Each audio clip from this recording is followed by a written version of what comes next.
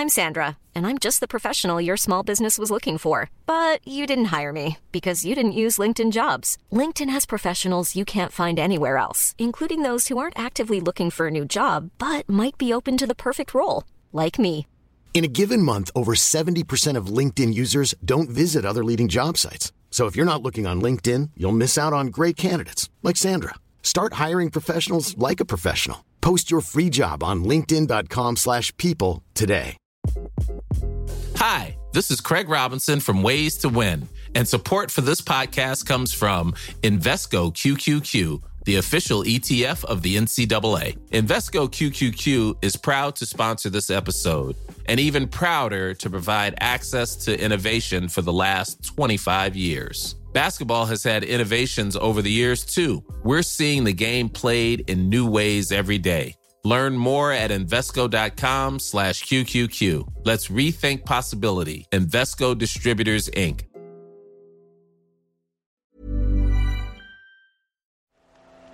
The Telegraph. Podcasts.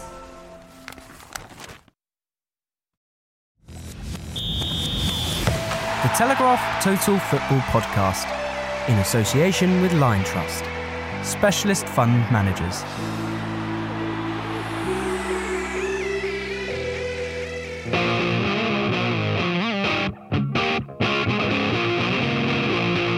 Hi there, podcast fans. I'm Tom Gibbs. Welcome to Total Football.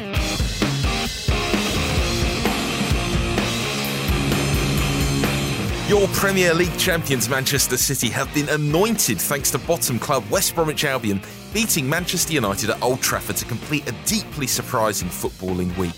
Away from the top spot, there is a strong sense that the Premier League table is reaching its final form with a settled top four, a relegation trio rapidly fading over the horizon, and a European adventure looming for Burnley. We'll be getting into all of it on this week's episode. We'll head to the Black Country and speak to a delighted Wolverhampton Wanderers fan about their promotion to the Premier League, the best thing to happen in the area since Babylon Zoo reached number one. Plus, a chat to Keith Hackett about the butterfly effect which Gianluigi Buffon screaming in a referee's face will have on the poor, unsuspecting fools putting their hand up to officiate Sunday League football. But first, back here in the Telegraph's audio recording facility, I'm joined by the emerging young talent of Sam Dean. Sam, how are you? I'm very well, Tom. Thanks for having me. Oh, always a pleasure, Sam. We will start, of course, at Old Trafford, where United's 1-0 defeat to West Brom has handed the title to Manchester City. Congratulations, of course, to City, but it's a bit of a disappointing way to win the league, isn't it? It is a bit, yes. And the fact that we all knew it was coming has sort of taken a bit of the shine off it. We didn't know it was coming today, though, did we, Sam? We're recording shortly after the game concluded. I noticed that Sky Sports weren't even in the gantry bit. They weren't doing their show from Old Trafford. It was all from the Monday Night Football studio, so it certainly took us from surprise in that respect. Yeah, we knew it was coming. It's just a matter of time. And it is definitely slightly deflationary that they've done it via Man United losing in the rain at home to the league's worst side and one of the worst sides the Premier League's produced in a good few years. I mean, this obviously will not matter to City fans. I can already feel them getting riled up at the suggestion that it's taken any of the shine away from their title victory. And obviously, I don't mean to do that at all. But the fact is, if they won it last week at home to their biggest rivals, it would have been something to remember for years and years and years. But the actual moment itself, this time around, slightly less spectacular. It's no Aguero moment, for example. Absolutely not. No. Do you think the shine has been taken off it slightly, though, by the recent results going out of the Champions League, obviously, and the defeat in the derby? To an extent, yes, but the history books will say that this is one of the best Premier League teams that we've ever seen. They've played a style of football that is pretty much new to English football and is pretty much revolutionary on these shores, and that won't change. The discussion about whether they're the greatest team ever in the Premier League, and that certainly was one that was happening in December and November, that early on. It's when we were struggling to fill podcasts with enough exciting questions about Man City winning all the time, I think. And huge page spreads have been cleared in newspapers across the land before Christmas. But I think that's been affected by the Champions League defeats, particularly by Liverpool, an English team, really. If they'd been done by Barcelona, Real Madrid, maybe we'd still be more confident that they are the greatest Premier League side ever. They're certainly up there. But yes, I agree that the shine of that has been taken away by the last 3 or 4 weeks. I suppose no one really talks about past champions and says, oh, they were a brilliant team, but they should have won the title 2 weeks earlier. I imagine we will probably all be over that fairly soon. Returning to Old Trafford for a moment, how did United go from beating City to losing to the bottom side in the league? I mean, it's just remarkable, isn't it? It seems to sort of, I mean, you look at the performance of Paul Pogba, for example, and Mourinho said afterwards that he took too many touches, he overdid it, which is precisely the opposite of what he did against City last week when he was so unplayable and tore them apart in the second half. I mean, this sort of sums up United's season in a way that they've had this potential to play so well. They've had it there sort of simmering beneath the surface for so long, but there have been games where it's just not come out. And whether that's Mourinho's fault or the players not having the right mentality, as Mourinho has said, I mean, he was asked today, why didn't Pogba do the same thing again? And he said, ask Paul, which is his sort of his default response now to Pogba's struggles. But it just seems that they're close to sort of really hitting it and gelling, and they've had moments where they have. But at the same time, you get a result like that, or a result at home to Sevilla in the Champions League, where all sort of fluency and coherence goes out the window, really. Yeah, we're looking forward to watching Better Call Paul on Netflix soon. Jose Mourinho also afterwards talking about seeing his players in the moon, which I assume means over the moon, after beating City, basically questioning their attitude. Did you get a sense of that today from United, that they were a bit too pleased with themselves? To an extent, yes, and also they must have thought, "Oh, it's West Brom. They've not got a manager. You know, this lot are useless, really." Which West Brom obviously have been, and also, I mean, we can't know too much what Premier League footballers think, but the mentality of knowing, especially after last night and City beating Spurs, knowing it's going to come, it must change your mindset a bit. There's no hope there that they could go on and win this league. If Spurs had last night beaten City 2-0, there may have been a glimmer of genuine belief that they could actually close that gap and do something unheard of, spectacular, really. But I think they just knew it was a matter of time. And at one point, when that 50-50 is there, or that ball's just out of reach, are you really going to stretch for it? Are you really going to push for it when you know deep down that it's not going to matter in the long run, and that your greatest rivals are going to be lifting that trophy in a few weeks' time? How big do you think the gap is between the two Manchester clubs at the moment, Sam? Do you think we're back to the Balotelli era where City were winning 6-1 at Old Trafford, or is it a little bit closer despite the look of the league table at the moment? I think Man United are obviously a lot better than they were in that Balotelli era, but City are also a lot better, if that makes sense. City have gone up a notch. They've played football this year that's, as we said, the best probably we've seen in this country for a long, long time. And Man United haven't come anywhere near that in their best performances. What I would say is that United clearly have the potential to push on from this side, and I'm sure Mourinho will get more money to spend. I know he wants more money to spend, and I really wouldn't be surprised if next year a few things that went City's way this season, they haven't had many injuries, for example, they haven't had many setbacks that have been too derailing until this last few weeks. That could really swing it. And I think although the points difference is big, the actual gap there is not perhaps as big as people may think. I know it's bad manners to talk about your dinner when you're eating your lunch, and we've still got some football season left to play, but what do you expect from United and City next season? I think a lot of it will depend on the transfer market. I don't think there's any chance that United's hierarchy would accept similar drubbing in the league table that they've taken this year, and Mourinho certainly wouldn't, and he certainly wouldn't survive that, I don't think. The question is, I mean, Guardiola's had sustained success throughout his time as a manager, but arguably, well, I would say at least that his first 2 years at Bayern were his best 2 years. It got worse following that, and the same at Barcelona when 2009, 2011 they won the Champions League, and then the year after is when it started losing a little bit of spark. So I wonder if his high intensity, the way he drills the players so intensely, is going to take its toll at one point. We've seen that with other managers who, I mean, Mourinho, for example, his teams famously in the last few years have grown tired of his methods. And I think it's unlikely to go to that extent with Guardiola, but certainly be interesting to see how the players adapt to having done this and won it, knowing that it would take something pretty special to do so again this time next year. You do wonder as well about City next year if they might just outright prioritise the Champions League. Well, that's the thing they're missing, and that's the thing that I'm sure the owners want more than anything. A league title is fantastic, obviously, but they've done it twice before in recent years. Admittedly, they haven't done it quite as spectacularly as this and quite as beautifully as this, to put it in more aesthetic terms. But that Champions League is the title that they really want. And I know Pep said over the last few days that he thinks the league's harder to win. And maybe that's true, maybe that's not. But the fact is that's what's missing. And that's what takes City to that next level, which is what the owners really want. City, of course, could only have won the league with a victory on Saturday, which they did in the evening game at Wembley, beating Spurs 3-1. What was different for them in this game, Sam, compared to the Liverpool defeats and the Manchester United defeat?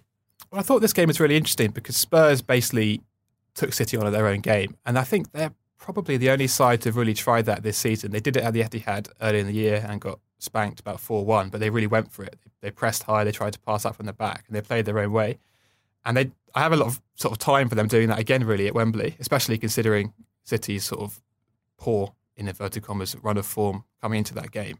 I mean, Pochettino, I'm reading his book at the moment. I'm a bit late to that one, but I'm finally getting around to it. And he speaks a lot about the word bravery and how much he loves the word bravery in English. And he sees it in a sort of tactical, philosophical sense. And I think Spurs were really brave yesterday. They thought, okay, if you want to play like that, we'll do the same thing and see who comes out on top, go toe-to-toe with you. Obviously, they lost and they didn't come out on top. But I think that that approach allowed City to flourish, really. And De Bruyne looked back to his best. Sterling was electric again.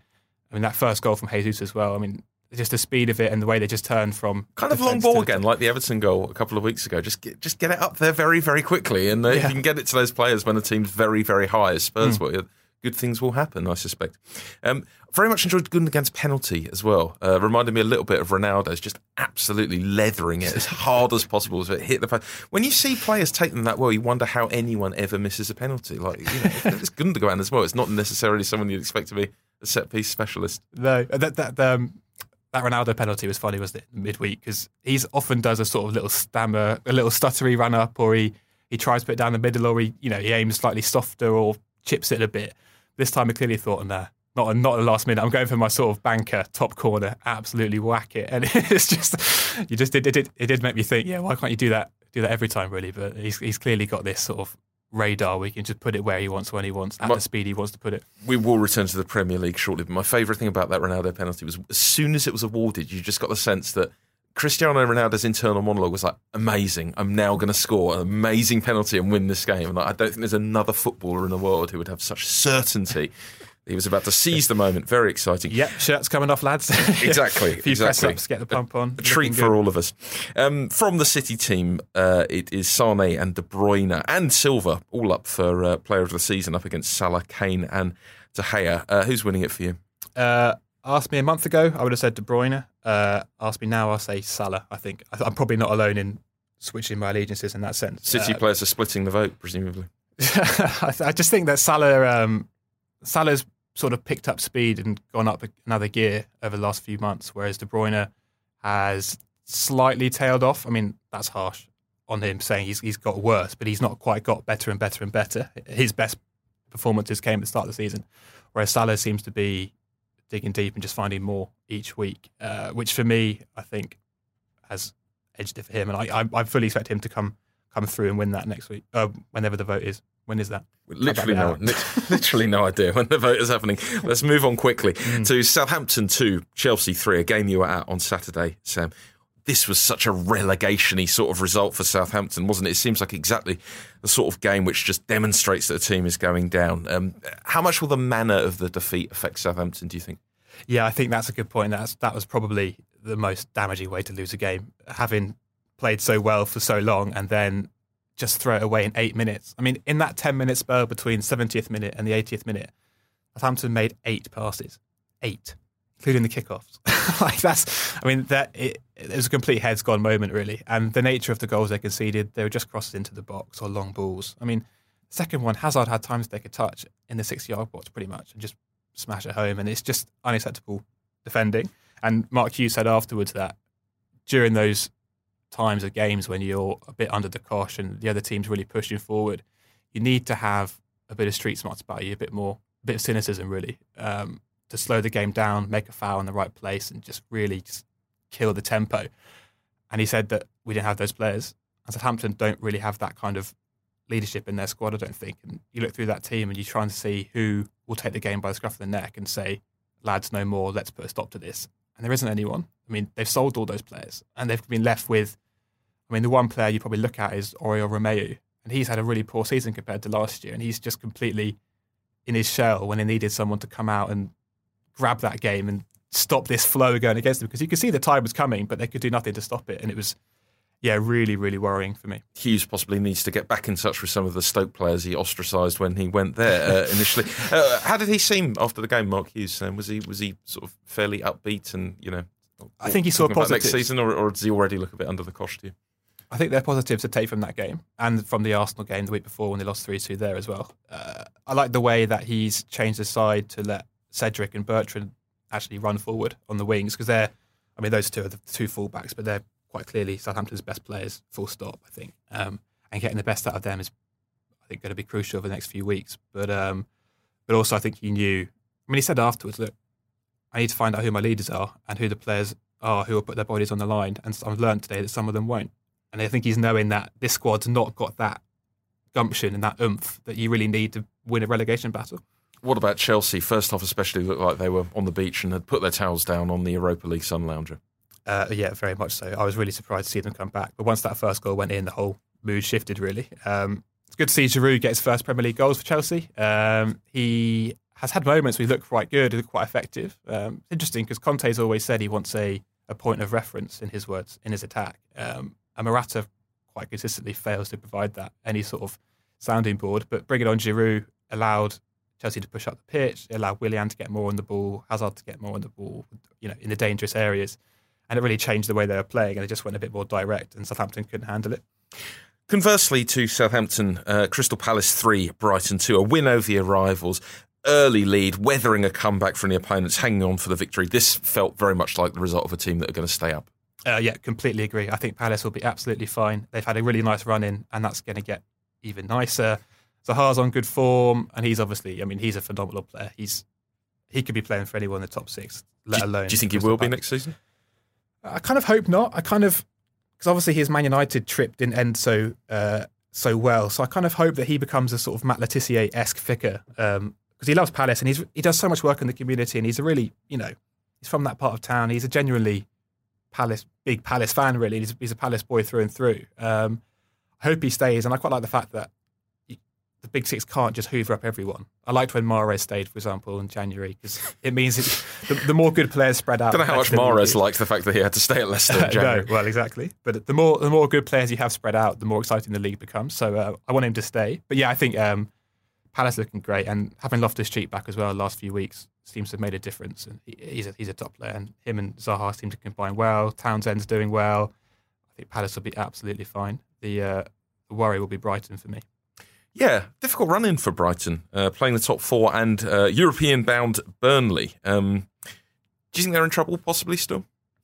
Well, they beat Arsenal in March, and everyone thought that was probably the moment that they were clear of danger. They were 10th at that point, and they've since picked up just 1 point from 4 games, and it's looking like they're really struggling for any sort of attacking threat. I know they scored 2 here against Palace, but in the second half they tried to push on, and there was just nothing really other than the odd Glenn Murray half chance. And I worry that the wind's gone out of their sails a bit, and they haven't got the players with the Premier League experience to know what to do when the going gets tough. And I think that, you mentioned their fixtures. They've got Spurs, Burnley, Man U, Man City, and Liverpool.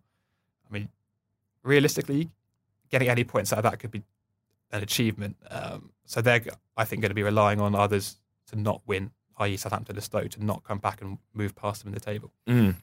Also, from the big book of crucial wins at the bottom of the table, Tom Ince scoring late for Huddersfield against Watford. Genuinely heartwarming reaction to this one in Yorkshire. I thought they're on 35 points now. Do you think they can stay up on that? Yeah, I think they'll have just enough. That was an enormous goal. I think in 2 months' time, I'll look back at that and see that as the moment. And as you say, they sort of celebrated as such. It's just massive goal in an awful game. It was the first shot on target they'd mustered all game.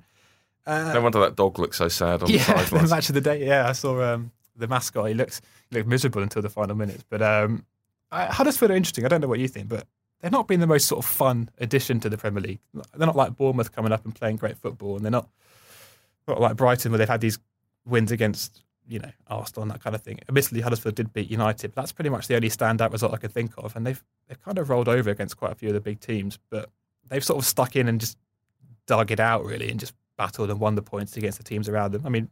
Beating Watford at home is the kind of thing you have to do to stay up. So credit to them for that. But I kind of hope next year they can kick on a bit. Maybe this sounds harsh considering their size and sort of financial power and the manpower, but I'm a bit underwhelmed by Huddersfield, and that sounds really cruel, I know. Yeah, it's tricky to feel too upset with Huddersfield. I think once you've been there, it's there's such a tangible sense that they're enjoying it, and that it's quite a unique stadium, a wonderful part of the world, slightly more beautiful than it probably gets credit for. So I'm loath to have a go at them. I guess it is quite a difficult thing in your second season if they do stay up, of losing a bit of that excitement about simply just being in the Premier League and working out how you become a team that's actually going to have a bit more of an impact. What about Watford? Talking about an impact, Javi Gracia has had very little impact since arriving. 1 point from a possible 30 away for Watford since December. Is it time for another rethink for them in the summer? Not necessarily the manager, but just about, what they're doing. Yeah, I mean, it's working, right? The way they approach things is working. They're currently 12th. They'll probably stay around 12th. They'll get another year of Premier League football. They'll sack Gracia in November, get someone else in, sack him by the summer, and that'll be the Watford way, really. I mean, it's hard to sort of feel much passion towards them either, because it's the way they do it and the sort of changing style of play, and the players come and go so much. And even people like Richarlison, who was so exciting at the start of the season, even he's sort of tailed off and been Watforded. And I kind of see it as like, they just sort of exist in the Premier League. I mean, that's fine, and they're doing what they need to do that. But I expect Gracia will be gone. We get a new one come in. They'll finish 13th next season, and Deeney will score a few penalties and give it large once or twice, and that'll be the extent of the fun. Going to need some clarification on the verb Watforded there. Who's the most Watfordy person who's been Watforded this season? Pereira. He was supposed to be a top player when he joined, and he's just been so Watforded. Wow. Well, we have an addition to the audio recording facility dictionary. Liverpool 3, Bournemouth 0 at Anfield on Saturday. A few misses from Salah before his lovely, inevitable header for the second goal. He probably also should have played in Trent Alexander-Arnold in front of the Kop shortly before then. He's playing quite selfishly at the moment, isn't he? Is this a sign of how much he wants the golden boot? Does it really mean that much to players, do you think? Well, I think we've seen in the last few weeks that this is the whole cliche of, it's all about the team and all that has completely gone out the window with Harry Kane and Salah in the last few weeks. I mean, not just Kane's appeal for his goal against Stoke, or goal that he may or may not have touched, but also Salah's response with the tweet saying, "Wow, really?" And it's all come out in the open, really, that how much they really desperately want this stuff. I mean, it shouldn't be too much of a surprise, I suppose. But Salah was playing yesterday as if he was on a mission to make up for that goal that he's lost to Harry Kane in the race. And there were definitely a few we should have passed, and not least that Alexander-Arnold option. Good point from Klopp, I thought, afterwards, who was saying, they were coming off the back of everyone telling they were brilliant after beating Manchester City. But they did very well, didn't they, against Bournemouth? They killed the game, they dominated it, and they got an excellent result. What does that tell you about this Liverpool side? I think it tells you more about the feeling around the club right now. That those City games have given everyone such a boost and such a added sort of sense of security and belief. That and the arrival of Van Dijk, obviously, who's made an enormous difference to the whole feeling of the side. And you can imagine playing before with Matip and Lovren, and just the midfielders are worried, the forwards are worried, they don't want to pass it back to them, they're just a bit nervous. Where now everyone's sort of had the handbrake released and they've been freed. Everything just feels more settled right now at Liverpool, and they're obviously riding the high of this Champions League run. They'll face Roma in the Champions League. What did you make of that draw? Do you think Liverpool will make it to the final in Kiev? That's obviously the easiest draw of the three teams they could have got. But if you're a Liverpool fan, I think you might rather get Madrid or Bayern Munich at Anfield with a chance to beat them there than in the final one-off in Kiev. I think that's a different factor. Nobody wants to go to Anfield in the mood that it's going to be in on the semi-final of Champions League. And even Real Madrid and Bayern Munich might have been cowed by that. I mean, we saw that with City. They were absolutely cowed by that. The atmosphere made a huge part of that game. And that would have been a good advantage to have against the likes of Real Madrid and Bayern Munich. But Roma are beatable, obviously, despite clearly being a good side. But the task, I'd rather play Roma in the final, if you know what I mean, than play against Bayern Munich or Real Madrid without that Anfield factor to work into it. Newcastle 2, Arsenal 1 was the score on Sunday lunchtime. Arsene Wenger striking a balance, isn't he? Targeting the Europa League. It's resting players, but also trying to balance that with not losing away at places like Newcastle. He got it wrong on Sunday, frankly, didn't he? But we shouldn't be surprised by this. Arsenal's away record has been absolutely horrendous. Yeah, it's been awful. They've not won a single point away from home in the league this year. I mean, it's a remarkable stat for a club of Arsenal's size. Would I be jumping too far to say this is the first dead rubber of the season? Ooh. In that, Newcastle obviously were not safe, but they pretty much were safe, and now they are safe. And Arsenal were playing a reserve team because they've got the Europa League to come. So I looked at that and thought, is this the first one? I think it might have been, but obviously, as a result for Newcastle, that seals this sort of this campaign as a success. I feel like a match might get Watforded. Which could make it a dead rubber at some point in what remains of the season. Certainly not a dead rubber at Turf Moor, the battle for 7th, and Burnley coming out as 2-1 winners. Given the trend for everyone to massively underestimate Burnley as they have done all season, is it time for us now to have a large bet on them winning next season's Europa League? I think they'd do great in Europe. They're a unique sort of place to go. They play their own sort of style of football, and they'll rough teams up. Bring it on, I'd say, for them. The worry for them will obviously be, have they got the squad depth to cope with it? Have they got the finances to cope with it? So you'd fear a bit for their Premier League future. I know it's a cliche often trotted out that the team in Europa League struggles in the league, but it is a fact. The Thursday-Sunday combination of games is a tricky one to deal with. And right now, the squad they have, I would say, wouldn't be able to cope with that at all. So you'd hope that Dyche gets some money to invest in that squad if they do get to Europa League. But I think the actual campaign itself will be an absolute laugh. It'll be brilliant. Yeah, we look forward to that one. Swansea 1, Everton 1, finally, to round off the weekend in the Premier League. I'm getting shades of Hull from Swansea under Silva last year, who everyone said was brilliant. The manager's brilliant, like Carvajal. Everyone decided he was fantastic. But they're not far off the relegation zone, Swansea. No, they're not far off. I think they've got enough. I think I disagree with you a bit. They've got enough to get through, and Hull were never really quite out of it, whereas Swansea have probably in the last few weeks stepped clear. And they've got the beautiful flower, Jordan Ayew.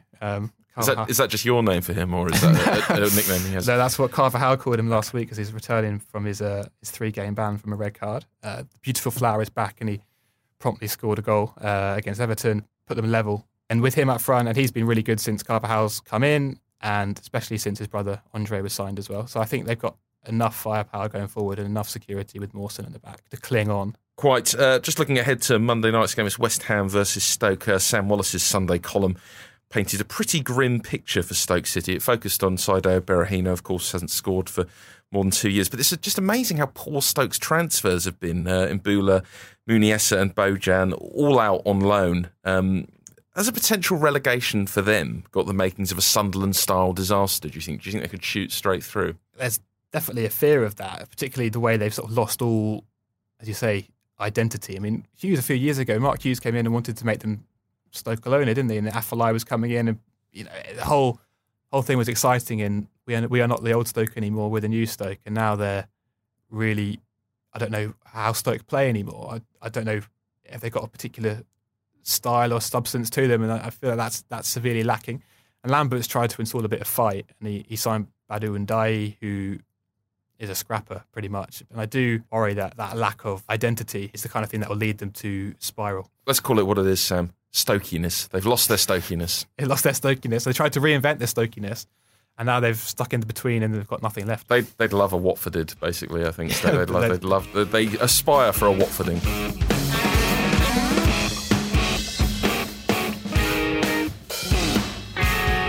Wolverhampton Wanderers will be back in the Premier League next season after securing promotion without kicking a ball on Saturday. Broadcaster and Wolves fan Lindsay Hooper joins us now. Lindsay, after Sunday's 2-0 win over Birmingham City, Wolves are now just 1 point from the title. How far has this season exceeded expectations at Molineux? Oh, it's really exceeded the early expectations. I think as the season went on, everyone got a bit giddy and thought, well, that's it, we're going to be champions. I certainly started thinking like that more after Christmas, but given that we're Wolves fans and we've been there before and we've had the highs and the lows, I don't think we thought anything was guaranteed. But very early on, I remember a lot of people putting predictions out there and saying, we would be lucky to sneak a playoff place. So it has definitely exceeded what we were thinking we were going to go into this season, especially when you think that the teams that came down from the Premier League, including Aston Villa, everyone predicted them to do so brilliantly, that Wolves have really been a bit of a surprise package. Ruben Neves scored an absolutely ridiculous goal in the week against Derby.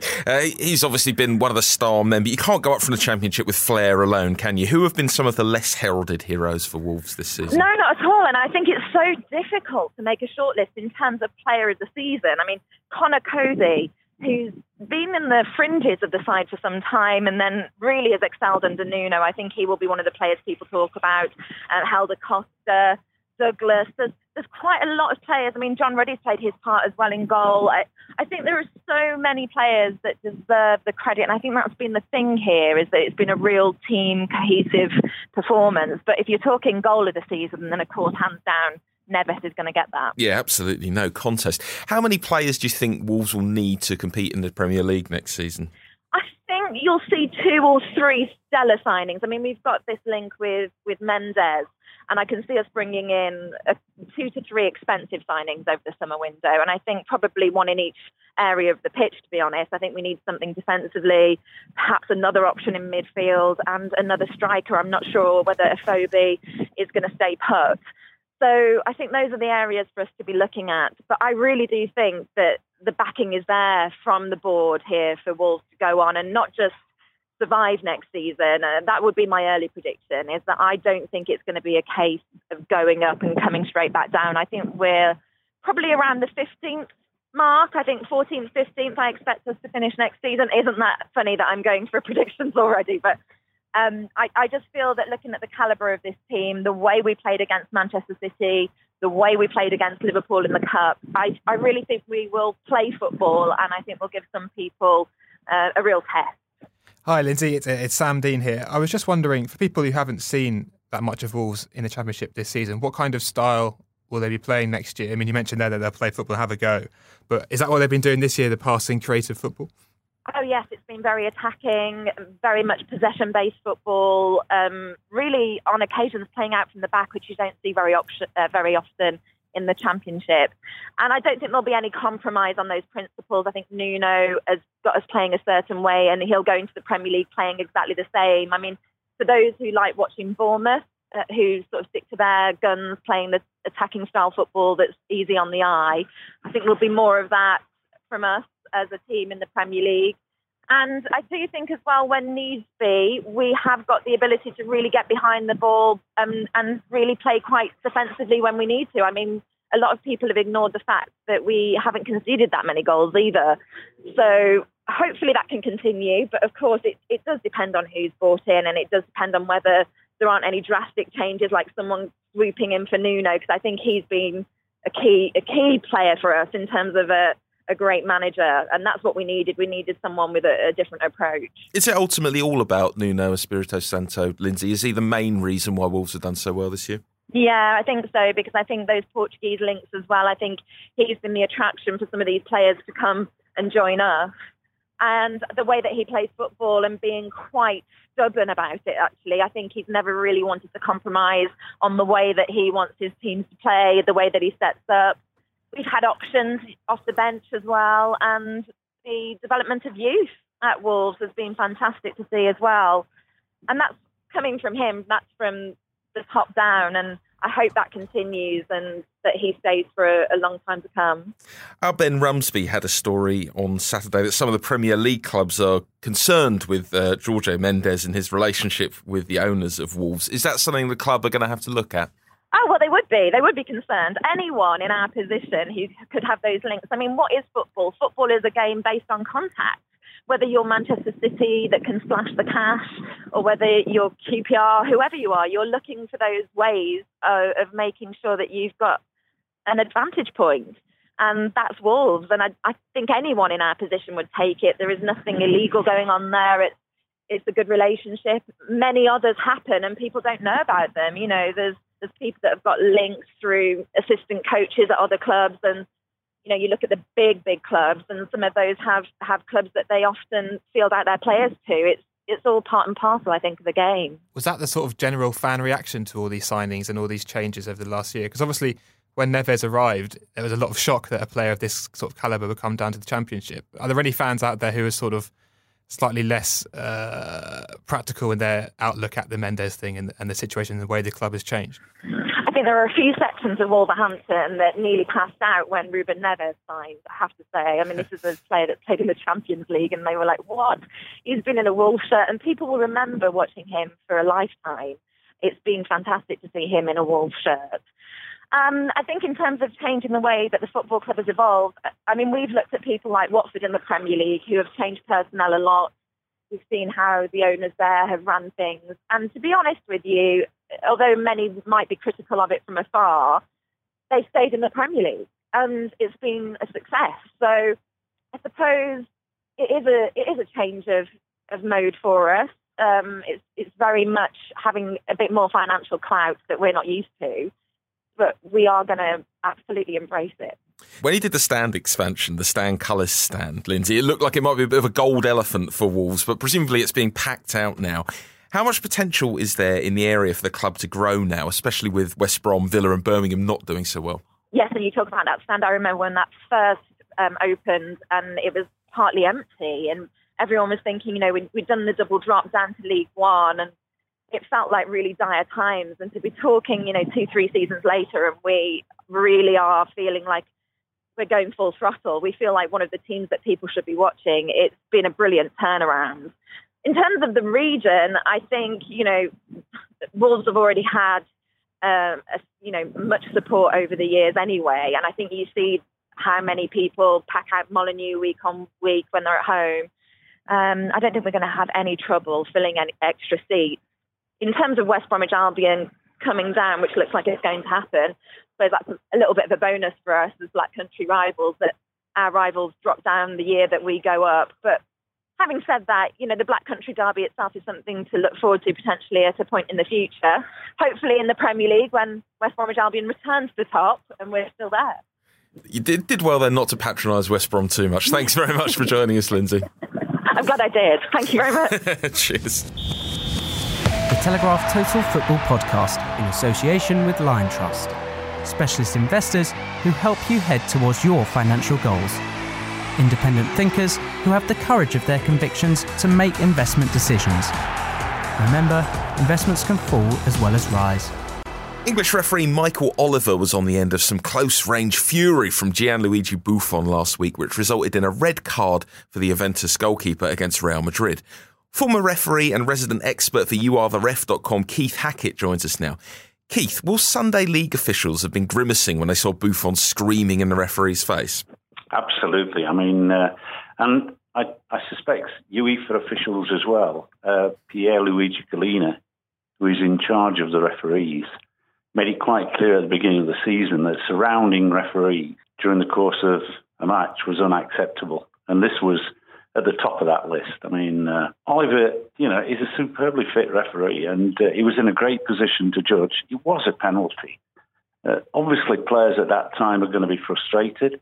You might just take a little bit of heat, but it went way beyond what is acceptable. And I think he left Michael Oliver no opportunity other than to give a red card. Did you ever experience anything similar to Buffon's reaction in your officiating days, Keith?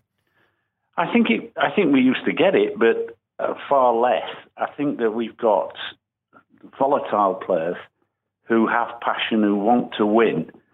And at times, with the international mix of players across the Premier League and across European teams, it's become much more difficult. And this is a highly charged game. I mean, Michael is 33 years old. He's a young referee in terms of match officials. He's got another 20 years ahead of him. But nonetheless, he's a very experienced and mature official. And he's certainly at this moment in time, since Clattenburg left, England's number one referee. He's been elevated to the elite level in December. So there was a little bit of a surprise when I saw his name on the list. But that doesn't mean to say that he didn't deserve the appointment. And I think, despite all the nonsense afterwards, Michael has come out of this holding his integrity. And I think most referees are saying, look, that was good decision that demonstrated a lot of courage. Do you think the age of the ref played into the reaction slightly? Will Buffon have gone harder for him because he saw he's not only is he young, he looks very young, doesn't he? Yeah.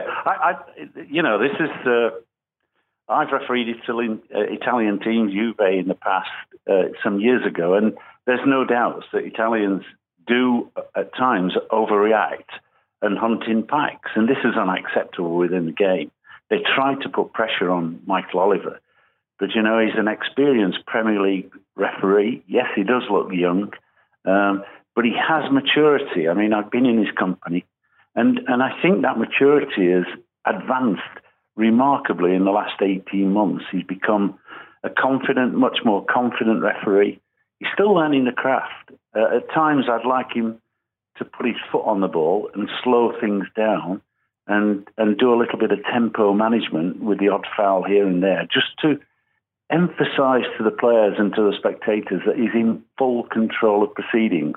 Keith, with the situation with the abuse he got both during the game and afterwards, particularly directed towards his wife on social media and that kind of thing, would that have been helped at all if he'd come out and spoken and explained, not just necessarily to explain himself, but also to humanise himself and to put himself forward as a face and a person, if that makes sense? Well, it does, because Michael is a very good communicator, but of course he's not allowed to do that. The football authorities want to lock our officials away and not allow them to have the opportunity to explain. But I think any genuine referee watching that game, and I think most spectators, impartial spectators, would suggest that he got the decision right. It was a tight call. But, if I, as a referee observer, was watching that match, I'd ask him to talk me through the incident at the end of the match, and then I would explore with the player who committed the foul in the first place that the penalty kick was awarded for, why he too hadn't got a red card. Now that's going a little bit deep, but that's the type of post-match examination of his performance that will take place.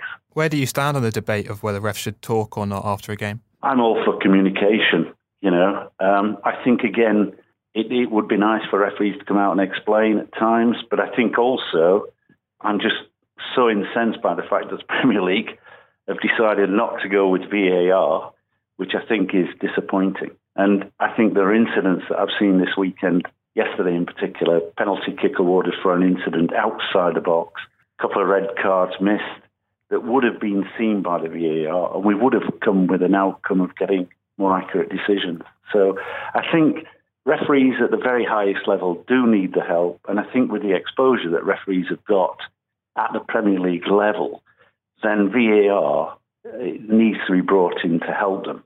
Returning to the subject of Buffon and the dissent he was showing, why isn't there more of a desire from administrators in football to just have a zero tolerance approach to any sort of dissent like this?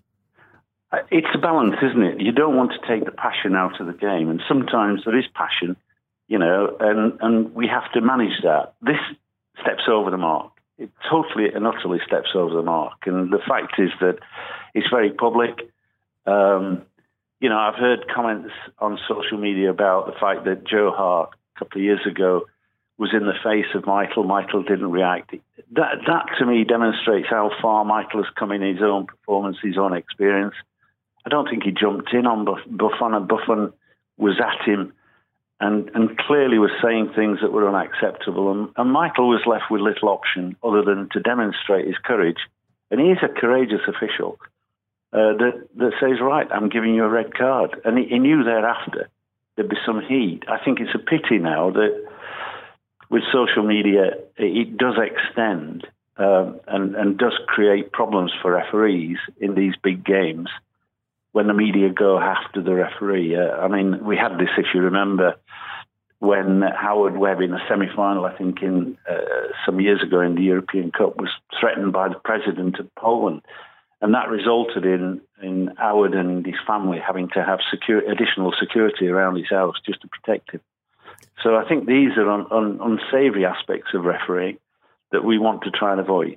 But for me now, it's in the hands of UEFA, and UEFA have demonstrated in the past a much stronger sort of approach to these things than perhaps our own FA. And I suspect that they'll come down pretty heavy on the club, and Buffon in particular, and other players might well receive fines and penalties that add up to a few pounds. We look forward to totting up that total. Thank you very much for joining us, Keith. Pleasure.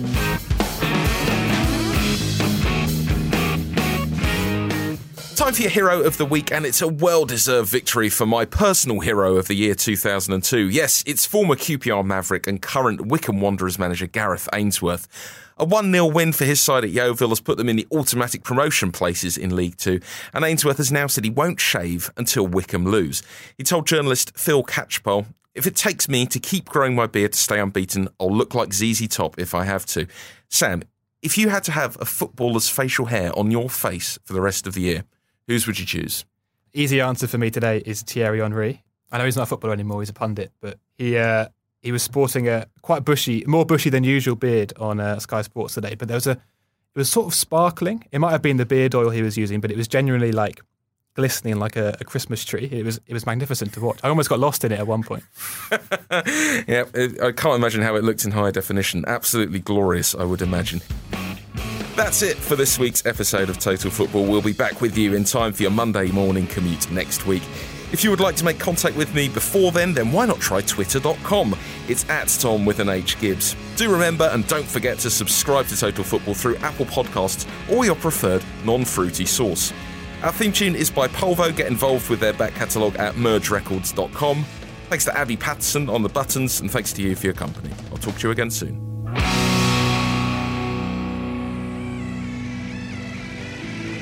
The Telegraph Total Football Podcast, in association with Lion Trust, specialist fund managers.